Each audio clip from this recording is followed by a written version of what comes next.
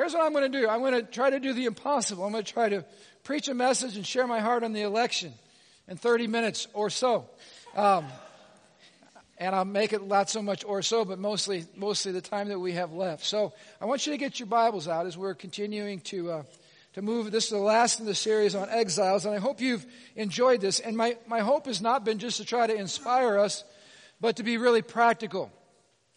How many of you know we really are living in a time where God's people need to demonstrate courage? The message this morning is called Facing the Lions. And I want to encourage you that at some point in your life, there's going to be lions to face. And you need to be ready for that. Every one of us has opportunities, whether it's on a grand scale or a small scale, to stand up for Christ, to stand up for what we believe, to demonstrate courage and conviction. And it's very, very important. How many of you know Jesus said some pretty radical things? One of the things he said that should get our attention is he said this. He said, those that will deny me before men, I'm going to deny before my Father in heaven. Those who will identify with me before men, I'm going to identify with you before my Father in heaven. How many of you know it's very important to stand boldly for Jesus Christ and not be ashamed? Am I talking to the right crowd? Let me say that again. It's very important that you boldly stand for Christ, that you're not ashamed, and that you live out the gospel. And if you're new to us this Sunday, we've been establishing some framework for how do you do this. It's great to say, hey, be courageous. But most of us by nature aren't courageous. Most of us are chickens by nature. Am I talking to the right group? I mean, nobody likes confrontation. Nobody likes to stand in the face of opposition. That's just not how God's wired us. And so we need to learn how to develop courage and conviction. And when we look at Daniel, what a perfect example Daniel has been for us. Somebody living in a hostile pagan environment. And he demonstrated to us for all time's sake, all the way for eternity, that you can live in a hostile pagan world that is against Christ and against your beliefs, and you can live successfully. You can walk in purity, you can walk in integrity, you can walk with your convictions, and you can walk with a clean conscience before God. How many of you say amen to that? So don't say we can't do it, and oh, it's so hard, and America's, becoming godless. This is the time for the church to shine. This is our best hour. This is when God's going to raise us up and show off His church. And so, very quickly, Daniel was a man of character. He was a man of consistency. He was a man of conviction. He was a man of a clear conscience before God, and he was a man of courage. He knew how to stand in the face of fear. And I just want to tell you this morning, any of you that think being courageous means that you're fearless, you got another thing coming. None of us are fearless. And every one of us, if you've been in any kind of a traumatic situation, you all know what I'm talking about. Your body has a mechanism that starts pumping adrenaline through you when you're facing conflict or you're facing a traumatic situation. Anybody know what I'm talking about? Anybody ever feel just rattled on the inside? And on the outside you're not shaking, but on the inside you're shaking. Well, what's going on there? You just confronted something that shook you to the core of your being. And how many of you know when the children of Israel, or Shadrach, Meshach, and Abednego and Daniel, as Terry ministered last Sunday, when they're thrown into that furnace, they're not just chilling out going, hey, we got this. No, there's something going off on the inside. How many of you know that fire would make you pay attention? And you're watching as you're getting closer to that, and they're having something going off on the inside.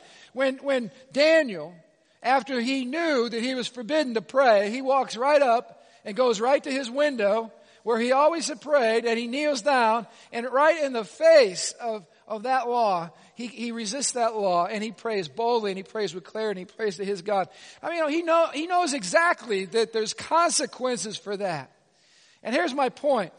When I've had to do things that push me out of my comfort zone, sometimes I faced it with my knees knocking and sweaty palms and my stomach was full of butterflies. But here's the cool thing about courage. Courage is simply the ability to fear God more than you fear your fears. It doesn't mean you're not afraid. It means your fears are prioritized. And it means that you fear missing God more than you fear anything else. How many of you know when Daniel's facing this, he's realizing, you know what, there's lions that are going to be potentially waiting for me. But I fear the Lord God Almighty more than I fear the mouths of beasts. And I'm going to put my life in His hands. And that's what we see over and over and over again from Daniel. Now I'm going to hyperspeed this. We're going to go to Daniel chapter 6, and I want to read verses 13 through 28, and I want you to follow along with me quickly. I'm just going to make a couple of observations, and then we're going to spend the remainder of our time bringing some clarity to this election. Verse 13, then they told the king, that man Daniel, one of the captives from Judah, is ignoring you, king, and he's ignoring your law. He still prays to his God 3 times a day. On hearing this, it says the king was deeply troubled. He knew a trap had been set. He knew he fell right into it. And he tried to think of a way to save Daniel. He spent the rest of the day looking for a way to get Daniel out of this predicament. And in the evening, the men went together to the king, and they said, Your Majesty, you know that according to the law of the Medes and Persians, no law that the king signs can be changed. They approached him on the basis of the rule of law, and the king knew that he was absolutely stuck. And look what it says in verse 16. So at last, the king gave orders for Daniel to be arrested and thrown into a den of lions. And the king said to him, May your God, whom you serve faithfully, rescue you. Now I want to ask you this question. Is your testimony, is my testimony such that people would be able to say to you, hey, I've been watching you and the way that you, and the God that you serve and the way that you've served him faithfully, I've been watching all that over time. I mean, in other words, is there a certain pattern, a certain testimony, a certain message that has been given off of your life consistently over time to where people at your workplace, not people here, but people at your workplace know who you are, what you stand for, the way you operate, and the love that you have for your God? That's a great question, isn't it? You know, when my dad was teaching in the public school systems, everybody knew that he was one of those crazy Christian people. He operated with excellence in his classroom, so they knew he was a good teacher. But he would share Christ every chance that he would get. And this is what I love, is that when crisis came in that public school, and there was some tragic deaths of some students that took place, his Jewish principal, who didn't know Jesus, went to my father and said, can you handle it? And my dad said, handle what? Well, we're going to call an all-school assembly, and I want you to handle it. My dad said this, you know what I'm going to do. And the principal said, I don't want to know what you're going to do. Just do what you're going to do. You see, when crisis occurred, they went to the man in the school whose testimony over the years had been one of righteousness, loving people, excellence, loving God. And how many of you know when there's a crisis, you don't go to pagan people looking for answers because they don't have any answers. You go to the people of God who have had a testimony of faithfulness and consistency in their walk with God. How many of you want to be one of those kinds of people? And I want you to see, and I want to drive this home, that if you haven't faced the lions yet, they're coming. Most of the world has had to face the lions. Most of our brothers and sisters around the planet are facing lions right now. I can hear the roar of lions in the United States of America. We're hearing their voices. We haven't been bit too much yet, but they're increasing. We hear the volume. The Bible says this, stay alert. Watch out for your great enemy, the devil. He prowls around like a roaring lion, looking for someone to devour. Now listen, sometimes it doesn't have to be a bad person outside of you that's attacking. How many of you know sometimes our stupidity and our sin open the door for the devil to devour our lives, our marriages, our families? We're not looking for real lions. Sometimes there's demonic lions that we welcome into our house through our own passivity. And I want to speak to every man in this place right now. This is a time for men of God to start leading in the church, all right? This is a time for men of God to lead in their homes. It's a time for men of God to make sure we're walking in integrity. And that word integrity is where we get our word integrated. It means your beliefs and your convictions are fully integrated into your life so that what you say and what you profess is the way that you live, so that your children, Dad, can look at you and say, I want to walk in the integrity that my father has. Praise God for you ladies out there. Thank God for your devotion to the Lord. You're the ones dragging kids off to church most of the time. You're the one leading most of the things. You're the one praying most of the time. You're the one teaching our kids. We got to stop this, guys. This is time for men to be men. It's not time to be passive. It's a time to stand up and to do what you need to do and to develop a lifestyle of integrity and faithfulness, even as Daniel did. Listen to this promise from God. Proverbs 20, verse 7. A righteous man who walks in his integrity, how blessed are his sons after him. If you want to leave an inheritance for your sons and for your daughters, be a man of God. Practice what you preach. Spend time in the Word every day. Know the Word of God. Let your kids see you reading the Word of God.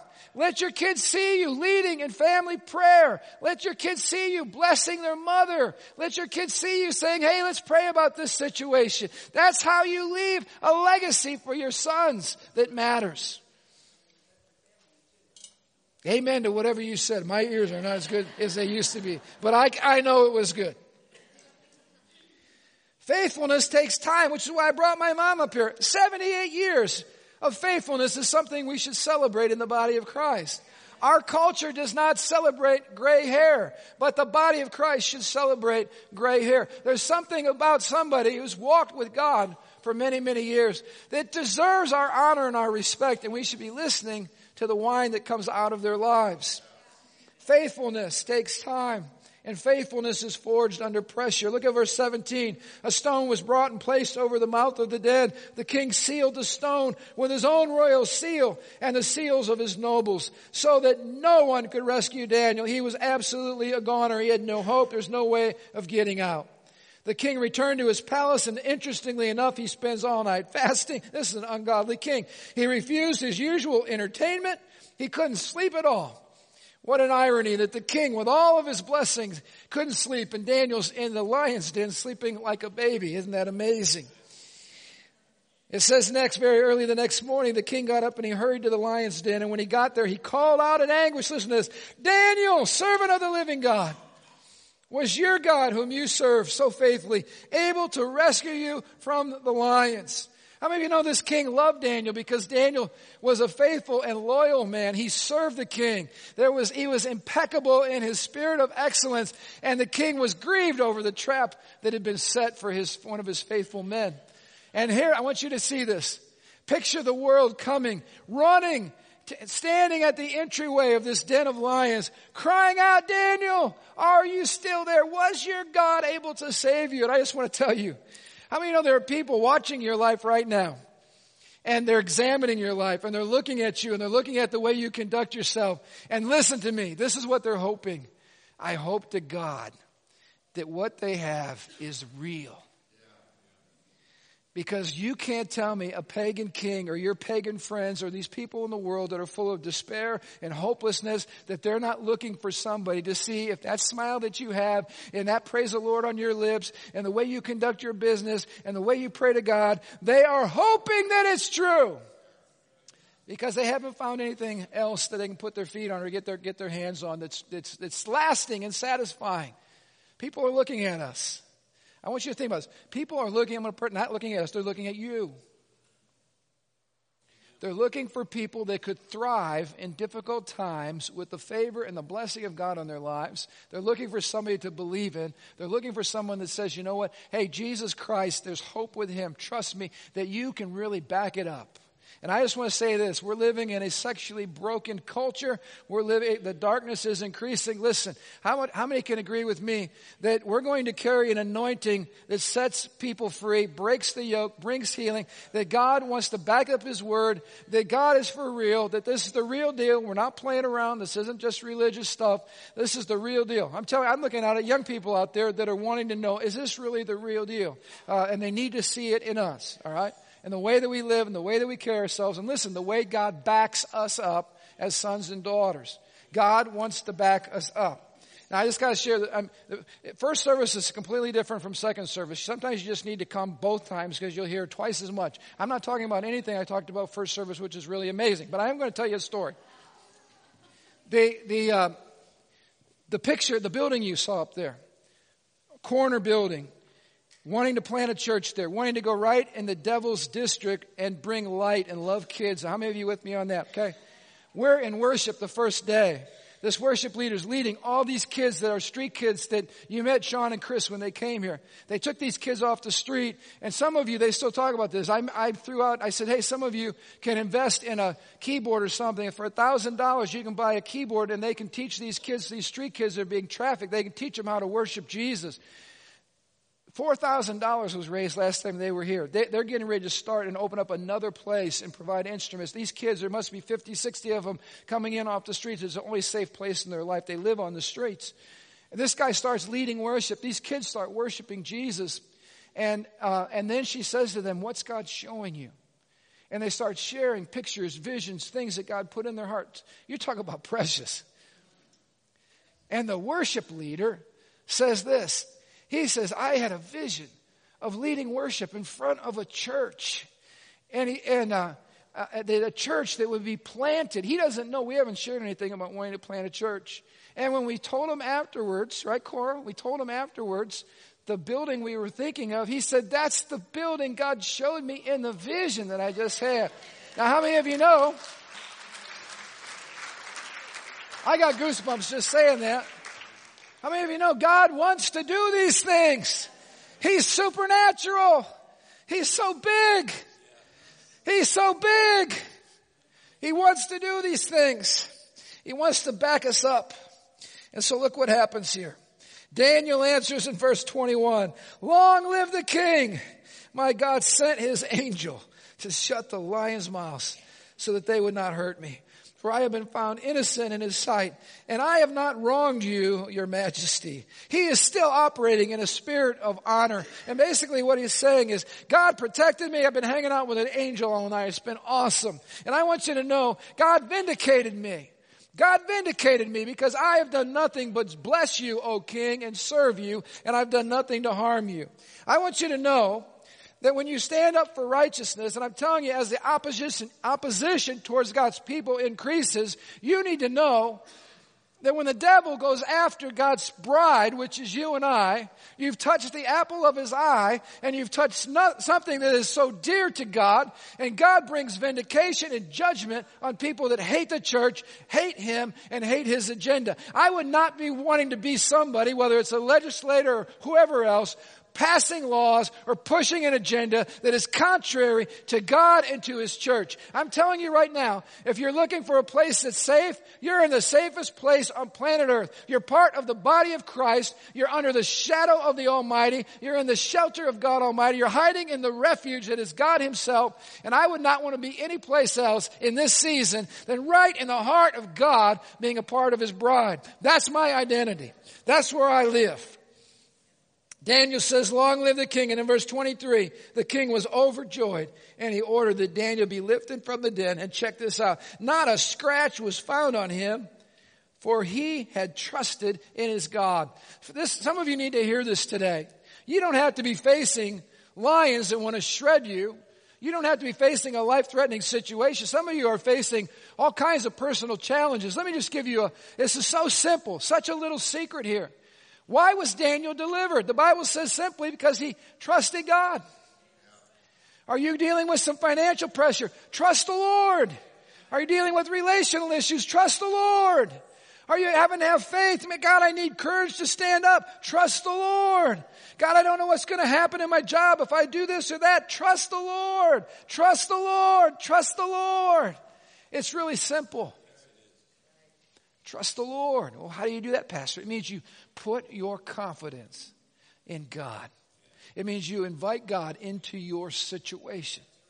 And you say, Lord, this looks kind of scary, but I'm going to put my trust in you. That's what Christian people do. Pagan people freak out. Christian people trust God. God said this because he trusted him. Look at Hebrews 11:33. By faith, it says, these people shut the mouths of lions.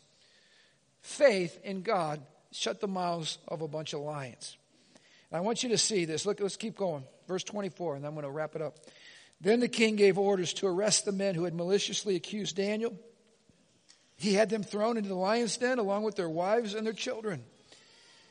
The lions leaped on them and tore them apart before they even hit the floor of the den. I was reading certain commentators that don't believe in the supernatural. They thought these lions were tired. They thought the lions were old. They thought the lions didn't have any teeth. That's why Daniel could sit with the putty cats all night long and they wouldn't hurt him.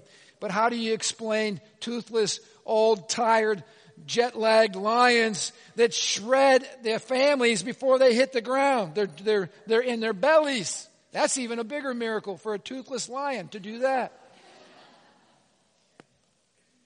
The Bible says in Proverbs 11:8, the godly are rescued from trouble, and it falls on the wicked instead. Proverbs 26, verse 27, if you set a trap for others, you will get caught in it yourself. If you roll a boulder down on others, it will crush you instead. That's exactly what happened to these men. And I'm just telling you, you're God's son, you're God's daughter. He loves you with fury, all right? He loves you with unrelenting love. You're the apple of his eye. You're precious to him. God has your back. Do you believe that? God has your back. When people oppose you, or they oppose the church of Jesus Christ, or they oppose God's agenda, God has your back. And justice is coming. If it's not in this life, it's in the life to come. But justice is coming. Of course, this ends with a great declaration of a wicked king who makes an amazing declaration. Look at verse 26. I decree that everyone throughout my kingdom should tremble with fear before the God of Daniel, for he's the living God. Can you say amen to that? He will endure forever. Hallelujah. His kingdom will never be destroyed. His rule will never end. He rescues and saves his people. He performs miraculous signs and wonders in the heavens and on the earth. He has rescued Daniel from the power of the lions. And it simply ends this section saying that Daniel continued to prosper. And I want to encourage your hearts this morning that there will be people that will come to know Jesus through your testimony. There will be people that will come to declare the greatness of God who are pagans that don't even know God through what God does in your life. They won't be able to deny the power of the gospel working through you in your life. They'll look and they'll see and it's, wow. Hey, the proof's in the pudding. The proof's in the pudding.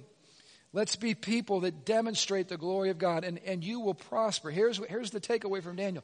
You can prosper in the midst of America right now, as backslidden and far from God as we are. You can prosper. In fact, you should expect to prosper. God's hand is on your life. God's favor is on you. God's going to swing open doors, opportunities, blessing. But listen to me, sometimes you have to stand and face the lions. And if you don't face the lions, you don't get the promotion and you don't see the glory of God on your life. Now let's face some election lions right now.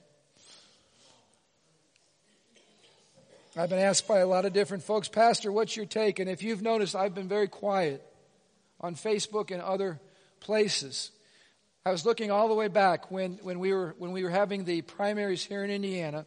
Some of you know I was interviewed on CNN, and Pastor Dick and I set up our studio. It was hilarious.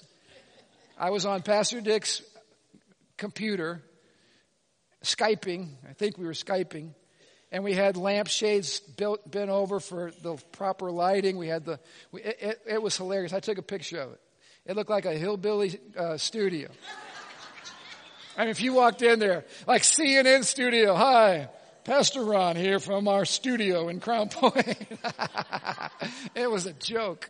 But anyway, it came out great. I mean, it looked professional. Nice job, Mr. Lighting. All right.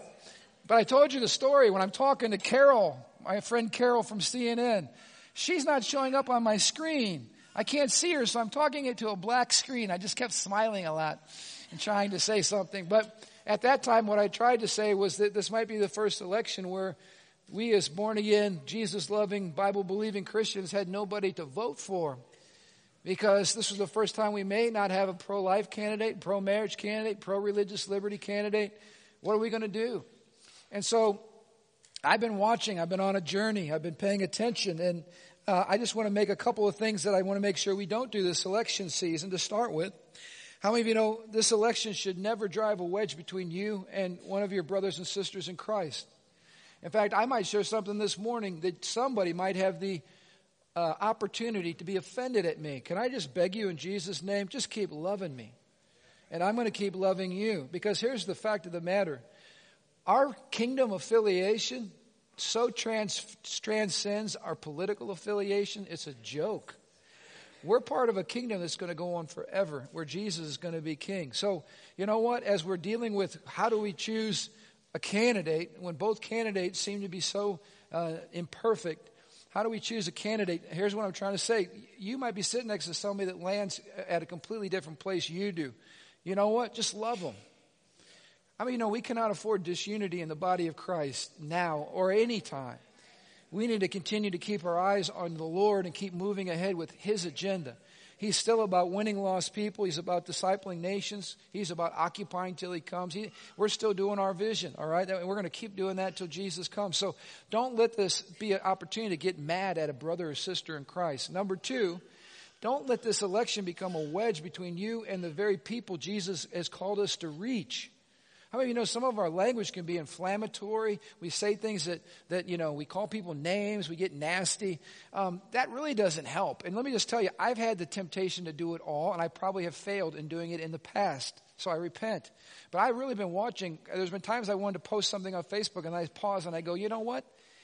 That's not going to be redemptive in the long run. I might feel better for posting it, but no one's getting saved. And if someone's against me, I'm not going to do anything but offend them and push them farther away.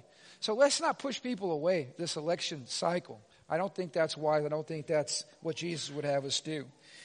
Another thing I want to encourage us, let's not make an idol out of the state. In case you haven't figured out, there's not a politician that's going to make America great again. That nobody can do that. Americans can make America great again as we submit to God and as we live for Christ. God will bless our nation. But no leader is going to make our nation great. So let's not make an idol out of the state. The state's not going to save us. The state's not going to fix all the problems. In fact, how many of you know governments are usually good for creating more problems? Our job should be to shrink government, not to make it larger. Okay, that's another message. All right. It's also time to look in the mirror. It's been said that politics is downstream of culture, and culture is downstream of the church. What that means is, it's the church that influences culture, and it's the culture that elects people to office. Does that make sense? So here's the bad news as we're looking in the mirror. The 2 very needy candidates that we have representing us are a mirror reflection of the moral quality of our nation. How many of you know there was an election that took place in the Bible? It was between Jesus and Barabbas. Y'all remember that story? And they said, who do you want? This scoundrel, crook, thief, liar, or Jesus, this murderer, or Jesus, the sinless Son of God? Give us the murderer. Give us the liar. Isn't that what the Bible says? That's our election cycle. How many of you know we had a lot of very virtuous people that threw their hat in the ring? And here's the thing. People will always vote for the candidate they feel most comfortable with. And so the 2 people we have now should scare the daylights out of us. Because this is what our process has created. And it goes right back to you and I, the person sitting next to you, the person out there on the street. It's a mirror reflection of the... So here's what none of us should be doing. Oh, that person's so wicked. Oh, that person's so perverted. That person is a mirror picture of the collective soul of the United States of America. We need help. We got to own the problem. How many of you know the reason we have to own the problem is because guess what group of people has been disengaged from government the longest? The church. Do you know we have something like 30, 40, 50 million evangelicals who are registered to vote and who don't even vote? It's why we have the mess that we have. Now, as a pastor, you know, we've done voter registration around here virtually every election cycle. We do voter registration. Why? Because I believe it's a civic duty to vote. I believe God's given us the greatest nation and the greatest government on the planet. It's imperfect as we know, but you still have a voice in it. And as a Christian, you have an important responsibility. And let me just be really blunt. It is a dereliction of duty not to vote. And I've had some people tell me, Pastor, I don't want to vote. Why? Because I don't want to be called for jury duty. You need to come to Cambodia with me. You need to come to communist China with me. And see what it's like to not have a voice. Our problem is we're just spoiled. We've been part of the problem, and we got to own the problem. And I also have been preaching this to you. We have a much larger problem on our hands because this election is just the tip of the iceberg. The whole series on the Abandoned by God was to clearly point out that our nation has abandoned God for many, many years. And God, I believe, has taken his hands off of our nation and just said, fine, if you want to drive the car by yourself, go ahead. And how many of you know we're crashing into everything possible? And God has just said, fine, leave it up to your own understanding. Now, he's waiting for us to return to him. Don't get me wrong. He loves us. But we're on our own right now. And I'm telling you, our biggest problem is not who gets elected. It's so much greater than that.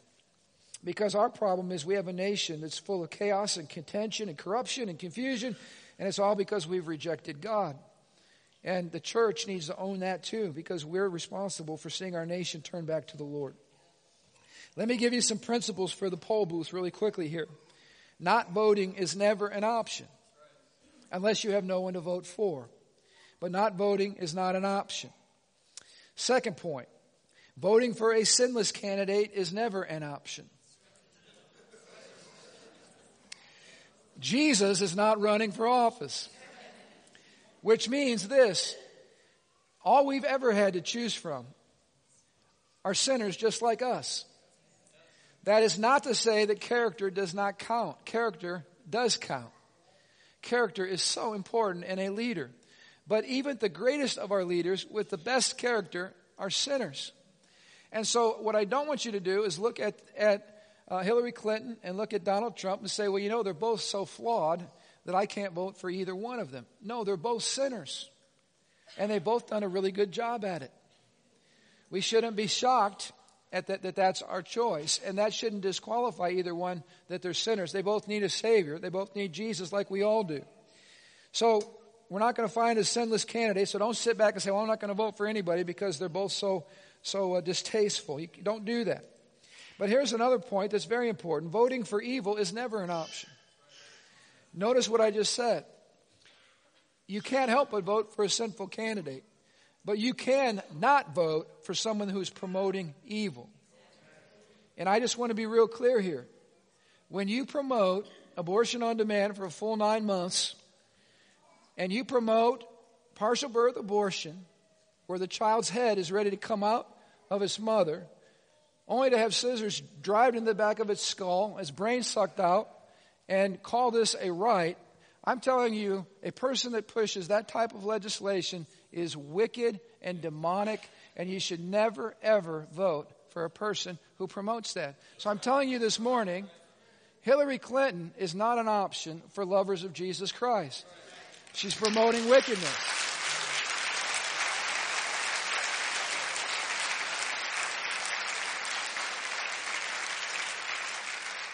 She has become more brazen in her alignment with Planned Parenthood. That's just one area. She's also promoting perversion, creating perverse behavior to become civil rights, which brings the full hammer of the government upon God's people. Also opens our nation up to his judgment. We haven't even talked about all the corruption, which is up to here. It's unbelievable. We haven't talked about Benghazi. We haven't talked about the lying, the cheating, the pay to play, all the things that are being exposed right now. We have corruption at the highest levels. It absolutely stinks. We cannot vote for people who promote wickedness. We can't promote people that are going to destroy the Constitution. We're not going to promote people that are going to stand for against religious liberty and trample our First Amendment. We're not going to look for people that are going to disarm us as a citizenry. These are non-negotiables. These are cornerstone principles. So I'm just telling you out loud as your pastor, and somebody might be offended at me this morning. I just say, please listen to me. I'm not trying to offend you. I'm just trying to connect some dots. You cannot, in good conscience, stand before God at the end of your life and vote for evil. Evil is policy. Evil is an agenda. Evil is law that is looking to be implemented that promotes what God calls wicked or an abomination. You can't cast a vote for evil. Are we in agreement on that? You can't do that. So now that brings up the thorny problem. Well, what are our options? Well, let me bring up another thorny issue. Voting third party is currently not an effective option. I added the word effective there. Let me tell you why. There's a good candidate in the Constitution Party. I've seen the Constitution Party's platform. But how many of you know we don't have a viable third party? And what I mean by that is nobody who's running third party has a chance to win. So what do? Well, some of you will say, well, you know, Pastor Ron, I still can't vote for either of the Democratic nominee or the Republican nominee. I have to vote third party. My conscience won't let me vote for either of them. Well, you know what? I respect you. I really do. I respect you. And I say that's not a bad option. Vote your conscience at the end of the day. I'll support you 100%. But here's the problem. In 9 days, Hillary Clinton or Donald Trump is going to be representing not only the United States of America, but it's going to step into the office of the most powerful person on the planet. It's a huge, huge office with far-reaching implications. Those are our two options. You can vote third party, but your third party vote will have zero effect. In fact, if you've been somebody who's traditionally voted Republican, your third party vote for somebody else will actually have a negative effect because there'll be one less vote. So I'm all for, hey, if things keep going, let me just tell you, I've been disgusted with both parties. I've gone down and just so you know, I'm standing here as a man of God, not as a politician. I was the one down at the State House calling out our governor when he was soft on religious liberty, calling out our Senate pro tem leader, calling out the Speaker of the House, and they're all Republicans. And I are one too. But we were down there then, not as a politician, we're down there as a man of God, speaking on behalf of Jesus Christ and calling politicians to line up with the Word of God. So I'm standing here with a clear conscience. No one said, well, Pastor, you're being political. I'm being kingdom this morning. I'm wanting us to think in terms of a biblical worldview and what's at stake in this next election. So I'm just telling you, at some point we might have to have third party option, but that's going to have to be somebody with high profile, many years of experience, a huge base, an understanding of how this system works, and we might end up going that way. I'm not saying it's not a viable option. I'm just telling you right now, short term, it's not a good option.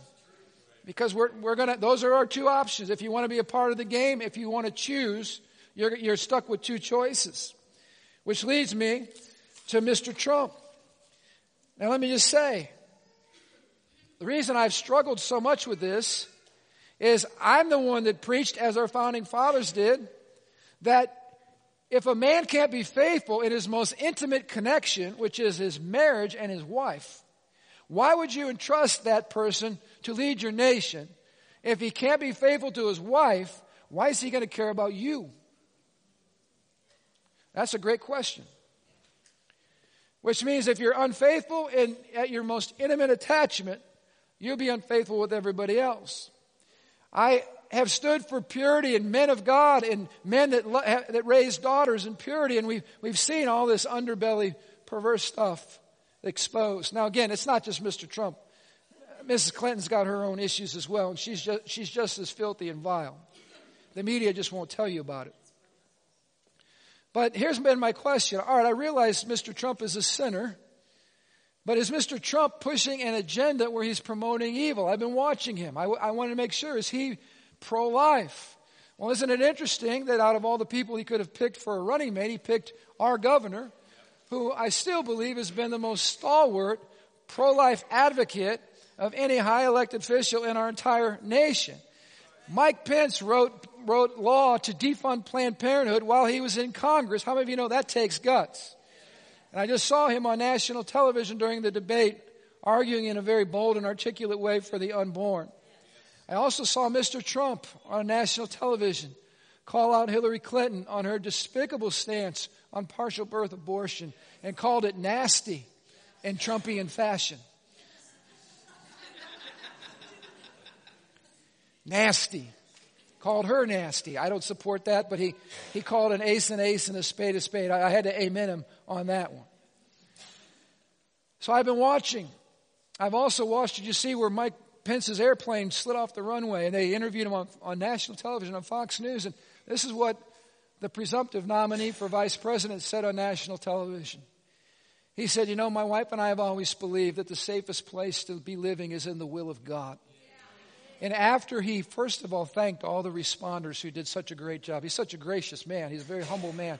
You'll never hear him speak in a nasty way about anybody. He's a godly man. He gave honor to the Lord on national television and said, being in the will of God is the safest place to be on the planet. I have the pleasure through some of my friendships with, for instance, Tony Perkins. I don't know of anybody who understands us. Of course, Tony Perkins is the founder of the family, president of Family Research Council in Washington, D.C. I don't know of anybody who understands us and our issues and the Word of God and is a godly man, a man of prayer, and who understands what's going on behind the scenes in Washington, D.C. This is what he said on a conference call to pastors. And this made me listen because I respect him so deeply. He said, America is hanging by a thread. That really shocked me in a good way, shook me up. He said, we are hanging by a thread. And this is what he argued.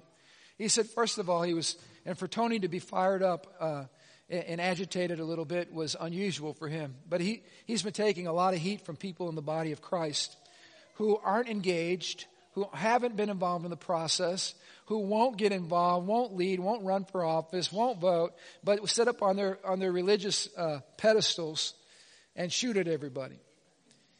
While these people are working their tails off to fight to keep what remains. How many of you know the Bible said this? When the foundations are destroyed, what will the righteous do? The last 8 years in Washington, D.C. have been a nonstop wrecking ball on the Judeo-Christian heritage, on the sanctity of life, on what it means to be a man, what it means to be a woman, what it means to be married. We have seen a relentless assault on all these, an attack on the unborn. We've even had 12 disgusting videos produced demonstrating Planned Parenthood selling body parts. And we continue to celebrate this organization and fund it from Washington, D.C. I think that's more judgment piled up on the United States when we see it and we continue to ignore it. But here's where we're at, and this is where I've come to the conclusion. America, according to de Tocqueville, was the only nation he had ever seen that was founded on a creed. America is a people of ideas and ideals. They're found in our Declaration. They're found in our Constitution. These are the expression of godly minds and godly hearts and Bible-immersed people, most of them, who created a system that was based on ideas and ideals. And here's where I'm at. While I find Hillary absolutely impossible to vote for based on our biblical convictions, I'm looking at Mr. Trump. I'm liking some of the choices he's making. I'm also hearing this. There are men of God. Again, I'm hearing this through Tony Perkins and others. There are men of God like James Robison, Lance Wallnau. I mean, there's been a lot of it. James Dobson, who have been able to spend a lot of time around Mr. Trump. And these are men that have shared the gospel. I'm not sure, some of you heard a report come out that Mr. Trump had received the Lord, whatever. I find those, to be highly skeptical. The proof is always in the pudding. I'm still waiting for someone to come out nationally and say, please forgive me. I've asked Christ into my life. He's changed my life. Please forgive me for the things I've said and done. That's a good sign someone's usually born again. We haven't seen that yet. But here's what is happening. Godly men are spending a lot of time with Mr. Trump's ear, and they're speaking truth to him. And here's what they're all saying. He is very, very open. In fact, James Robison said that it was almost like a spiritual fathering type of a thing where Mr. Trump, he's not had anybody godly mentor him ever in his life. He's never had a spiritual dad. He's having some of these men that are speaking truth to him, and he's hungry for it. How many of you know it's a lonely place to be at the point of the spear when you're getting attacked from all sides, and you don't know God, and you're out there just trying to do your best to keep it all together. God has a way of crushing people and breaking people, and I pray that happens with Mrs. Clinton as well. But here's the point. Mrs. Clinton is not open to our issues, our views. In fact, how many of you know it took a lot of guts to tell the Catholic Church, you need to change your old-fashioned beliefs. Those old-fashioned beliefs were beliefs about biblical sexuality. It takes a lot of arrogance and pride to tell Christians, you guys need to change or else. And the or else is this. The government's going to be swinging the stick, and we will beat you into submission. You will bake the cake. You will bow your knee to the new sexual revolution that's coming. You will bend. You will embrace it, or we'll put you through sensitivity training. We won't allow you to have jobs. We'll find you. We'll do all kinds of stuff, but you will pay for standing up for the Word of God. Now, I don't know about you, that's a lot of arrogance and a lot of pride. And God will absolutely judge somebody who has the audacity to do that. I would not want to be her, and I would not want to be anybody in that position, because God will come to the defense of his church. I'm just telling you, if Mrs. Clinton gets elected, you will see an outlash, an attack on God's people and upon the church like you have yet to see. It's already happening. I've been preaching this for over a decade at this church. I've been telling you this for over a decade.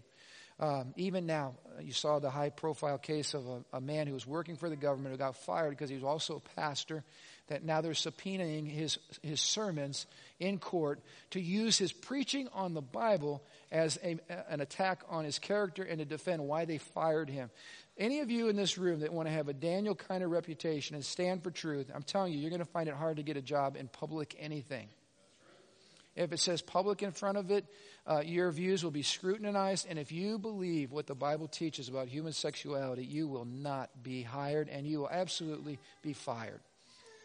And if you have any questions on that, see me. I will give you documentation. It's happening right now. So here's where I'm at. I am not voting for a person or a personality. I am voting for principles and a platform. Because ideas matter.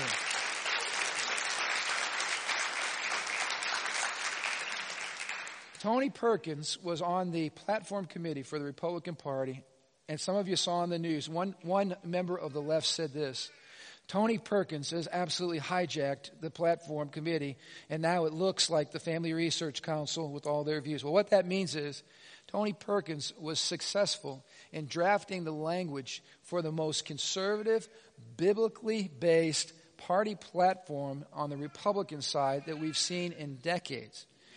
Now, someone would say, well, Pastor, that's just a piece of paper. Well, your marriage certificate's a piece of paper. The Constitution's a piece of paper. The Declaration's a piece of paper. Every law in the books is a piece of paper. Yeah, it's a piece of paper, but it's a piece of paper that says something that matters. Now, what we're trying to do is find people that will embody the principles. Right now, that's not my favorite choice, and I don't think it's your favorite choice. But we're trying to find somebody that will at least embody ideas that will lead to flourishing and blessing, not ideas that will take our nation and hijack our nation in a completely different direction, which I believe devastating consequences. We haven't even talked about the Supreme Court that's hanging in the balance. But all these things are minuscule, hear me, compared to the church living with passion for Jesus and calling a nation to repentance and leading the way. How many of you know we have to change? You all getting this? The church has to change. The Bible says, if my people called by my name, God's not interested in pagan people changing the culture. They're going to sin because that's what sinners do. Sinners sin. The church is responsible for changing people. And so here last comment, and I'll cut you loose. 9 days from now, there's an election. I want you all to vote. Vote your conscience. We might land different places, but go vote. And we all believe God is sovereign over the affairs of men, but God never encourages us because he's sovereign that we don't do anything. Passivity is never godly. Go vote. And then you know what we're going to do? We're going to wake up the next day or stay up late that night, and we're going to know that either Hillary Clinton or Donald Trump is the next president of the United States of America. And you know what? On Wednesday morning, smile and worship and roll up your sleeves and do what Jeremiah prophesied to all the exiles in the book of Daniel. He said, you're going to be here and you're going to live here. So marry, keep having kids. In fact, he said multiply. He said plant some trees. Go landscape your yard. Keep working your jobs. And this is what he said. I want you to work for the good of these people you're surrounded with. I want you to work for the good of the United States of America. I want you to stand up and be bold for Christ. Be somebody like Daniel who will not bend or bow. Know what you believe and stand for truth. And know that if you stand for truth, you're not going to stand alone. This is a church that we're not anybody that's a guest here. We're not sissies. This is not a sissy church.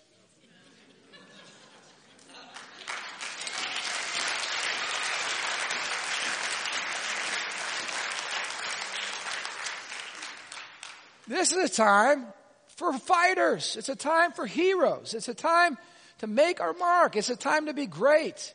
It's a time to have courage. It's a time to love Jesus. It's a time to press in. And I heard somebody say, if Hillary wins, it won't be such a bad thing because, all hell's going to break loose. And actually that's good for the church when all hell breaks loose. Yeah, it's really great because you know what? People stop playing church. If we wake up and Hillary's president, I'm going to go, hallelujah. I'm going to buckle my helmet. I'm going to hold on, white knuckles. Because I know it's going to hit the fan. And you know what? Good men. Here's what I think it's going to take. It's going to take a pastor very close to you going to jail before anybody starts feeling their pulse. Am I alive? Am I awake? Because I'm telling you, you will see in 2017, you will see godly people going to jail for simply believing the Bible. Mark my words. That is the Hillary legacy. Change your silly backwards beliefs. Accommodate to modern culture. Or else. But irregardless, you know what your pastor's going to be? Happy. You know what your pastor's going to do? I'm going to keep doing like Daniel did. I'm going to keep doing what we've been doing for the last 30 years plus here at Living Stones. We're going to heal broken people. Come on, celebrate recovery. We're going to keep healing broken people. Yes, we are. We're going to keep loving lost people till they come to know Jesus. We're going to keep feeding poor people, clothing poor people. We're going to send out 1,000 turkeys, all right? We're going to work with people that are trying to get back on their feet. The drug addicted, the alcohol addicted, the broken. We're going to keep loving those people, right till the end. We're going to keep healing broken marriages. What do you say? We're going to be committed together to raising godly families. I'm not going to say to any of you young couples, hey guys, don't think about having babies because I'm going to say, you have more kids than the Johnsons, for God's sake. We need babies. We're not going to let Islam take over the planet because they have more babies than us. Are you kidding me? I'm going to tell you, you guys better start having more babies.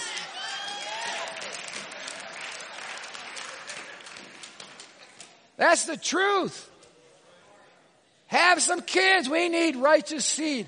We have a long-term vision. We're taking over the planet for Jesus. Have babies.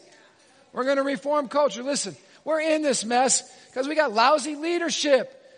For God's sakes, isn't there somebody in this place that could run for office? I already did it twice. I'm off the hook. I'm done. I paved the way. I'm done. No, I'm not doing it 4 times. I'm not Abraham Lincoln either, all right? I all know about Abraham Lincoln. No, I'm done. I'm going to get behind some of you. I'm just prophesying to you. Some of you are 1,000,000 times better than the lousy leadership we have right now. You're saying, I just need to be led of the Lord. You're being led right now. I'm speaking. Run for office, for God's sake. What are you waiting for? Let's get behind people. We need to start infiltrating the system. And then lastly, we're going to plant churches on the corner of red light districts where baby little kids are being trafficked. And we're going to keep doing that. Pastor Wiebel's wife, who is now with Jesus, had somebody who didn't like her or her message come up to her and throw acid in her face and all over the side of her face and all down her arms.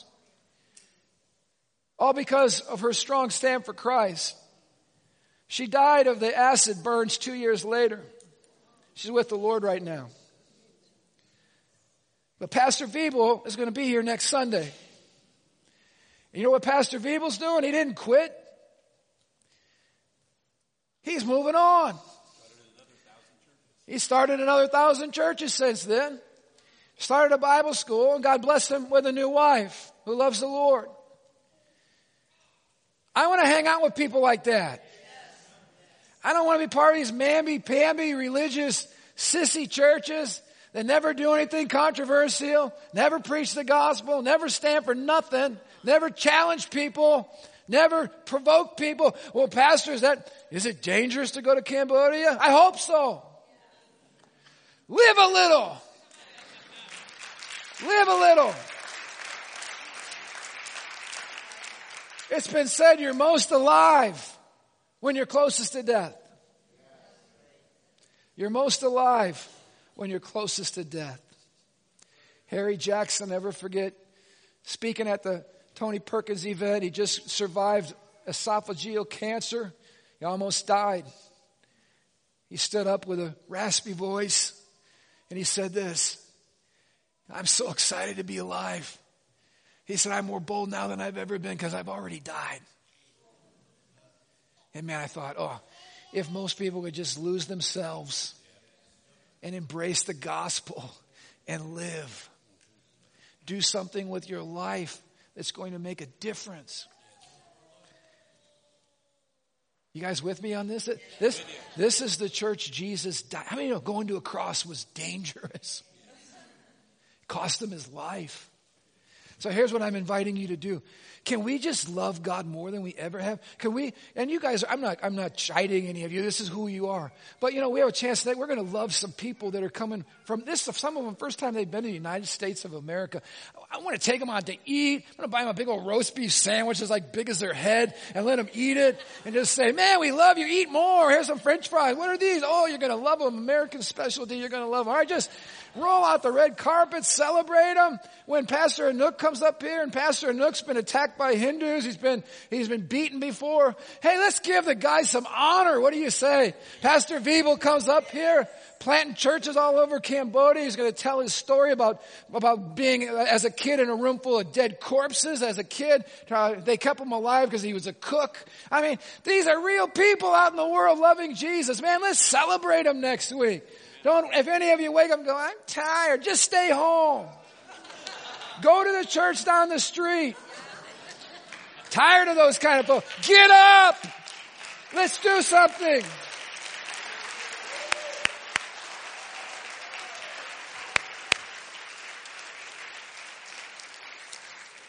Life is too short. I feel alive. I'm getting dangerous as I keep staying here. I need to talk some more. I'm getting more and more alive. Now stand to your feet. I want to pray. Can you join me in praying for our nation? Believing that everything God promised this house, God is going to surely do. And we're going to see the glory of the Lord. And we're going to see a massive harvest. God Almighty, we cry out to you, Lord, for you to move on this nation, to give us a window, to give us a reprieve. God, that you look at your church. You don't look at unsaved people. You look at your church. What is my church doing in this hour? Do they care? Will they pray? Will they call out to me? Will they seek me? Do they appreciate the blessings that I've given to them? Will they fight for the freedoms that I've given to them? Or will they roll over and die? Will they just passively not care? God, awaken us. Give us a sense of fire and urgency and courage, God, and conviction. And God, from the bottom of our hearts, we pray that even though we're undeserving, God, even though the bloodshed in this nation screams for justice, Lord, God, we cry out for mercy. God, have mercy. God, hear the cries of your people. God, we have been a nation that has sent missionaries to the uttermost parts of the world. We've been the nation, Lord, that has been willing to go to places where people are being mistreated and abused, and we liberate those nations, and then we bless the nation, and we rebuild the nation. What nation does this, Lord? But Americans have done this because of you.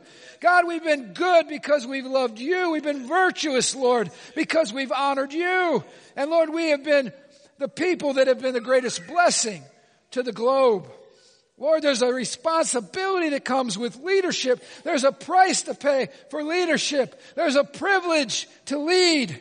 And God, we ask you that you would raise up somebody, somehow, in this nation, from Washington, God, there would be a voice for righteousness. Lord, return us back to the ancient past. God, keep us from running off the cliff, headlong into destruction. Jesus, we want to honor you. God, we want to stand in the gap for this nation. We love our nation, Lord. And God, for the sake of our children and our grandchildren, Now's the time to get engaged, to speak, to lead, to serve, to pray, to fight. Now's the time. So Lord, give us the courage to stand. Raise up some Daniels, God, from this house. Oh Lord, do it, we pray, for your glory. We love you, we honor you, Lord. We lay it in your hands. And God, we pray between now and Election Day, help us to do everything we can to vote for righteousness and to change the course of this country. Lord, we love you, we honor you, we submit to you now. We pray, bless us. And we don't dismiss our church just to go home or whatever. How many of you know you are sent ones? And so when you leave this place, you're actually being the church. So we send you out of here in Jesus' name. May God prosper you everywhere you go, and may you be a bright voice for truth everywhere you go. In Jesus' name. And everybody said, amen.